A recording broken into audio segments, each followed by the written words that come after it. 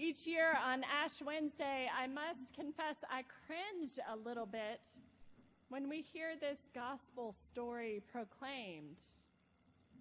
What I hear being proclaimed is to practice piety, but practice it in secret so that others will not see. And so as a priest, I cringe a little because part of my job is to encourage us all to proclaim to the world the redemption, the transformation, the liberation we experience in God's love for us. And I haven't quite figured out how to shout this to the world if, as Jesus instructs in today's gospel, I am hidden away in a closet all by myself. But that is taking this scripture at face value. And there are actually a lot of undercurrents at play here in this text. First of all, there is clearly a tension between the Jewish religious leaders and the followers of Jesus.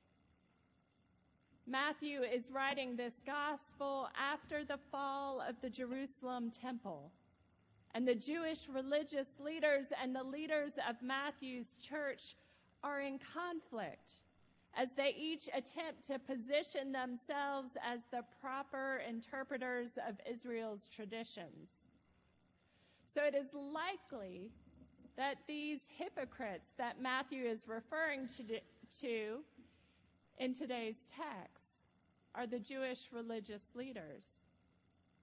And yet, even as he is criticizing them, Jesus recognizes that the religious leaders are taking steps to practice righteous behavior through prayer and fasting and giving alms.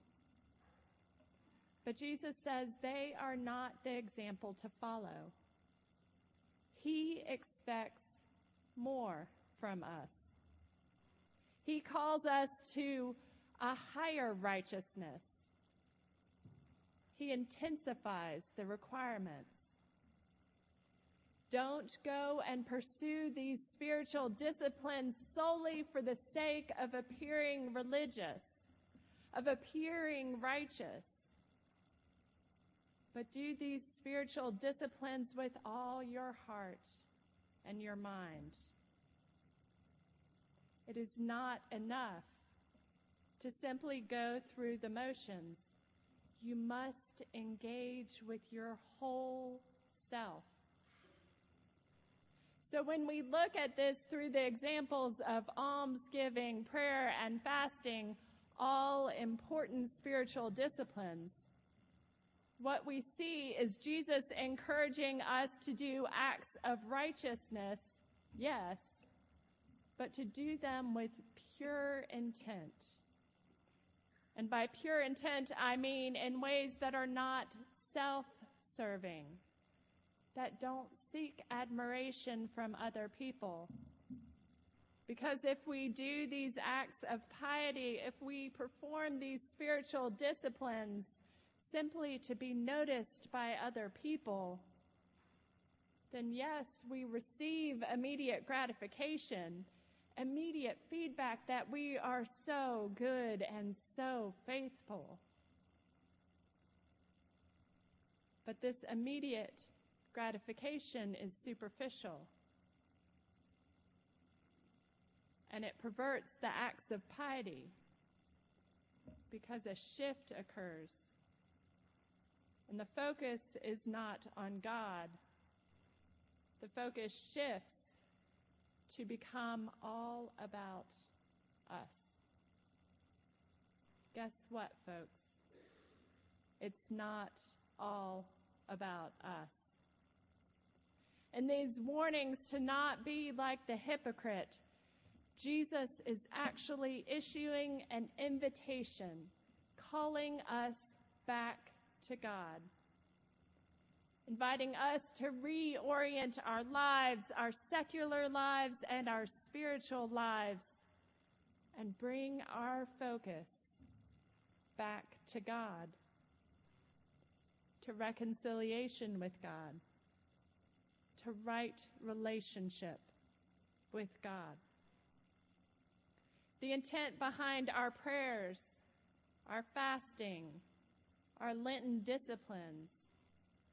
That intent is just as important, if not more important, than the practice of the spiritual disciplines themselves. Jesus is aiming at our hearts. Where is your heart oriented? Are we orienting ourselves to seek out immediate gratification, to seek out the approval and admiration of our neighbors and friends? Are we self-sabotaging our own spiritual growth?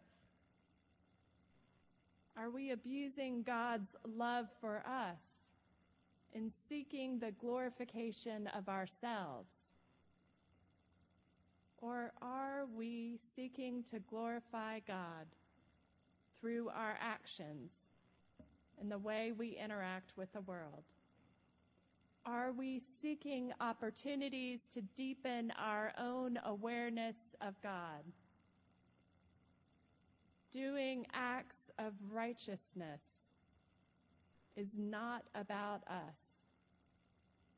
It is not a time to be self-serving. We do them because they are right.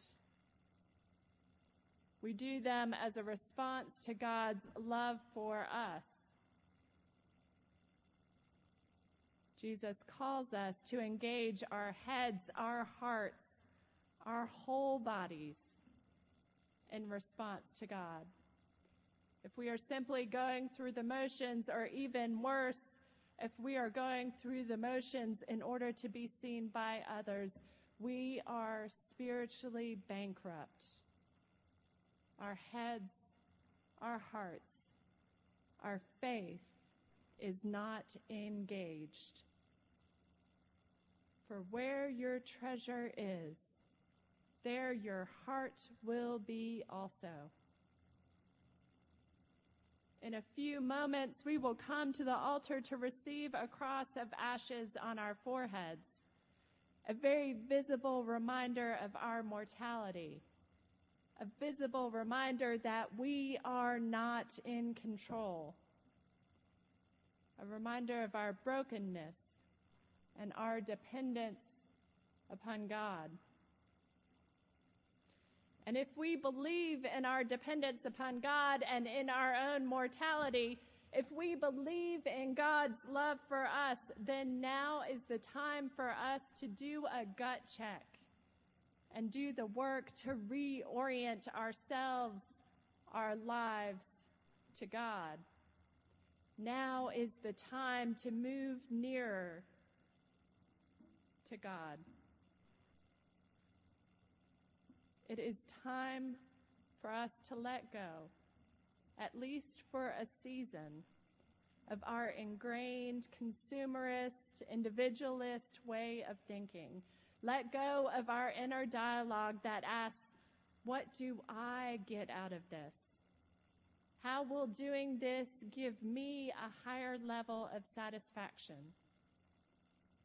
And instead, remember that this life of faith, this life of discipleship is not all about you. So stop self-sabotaging.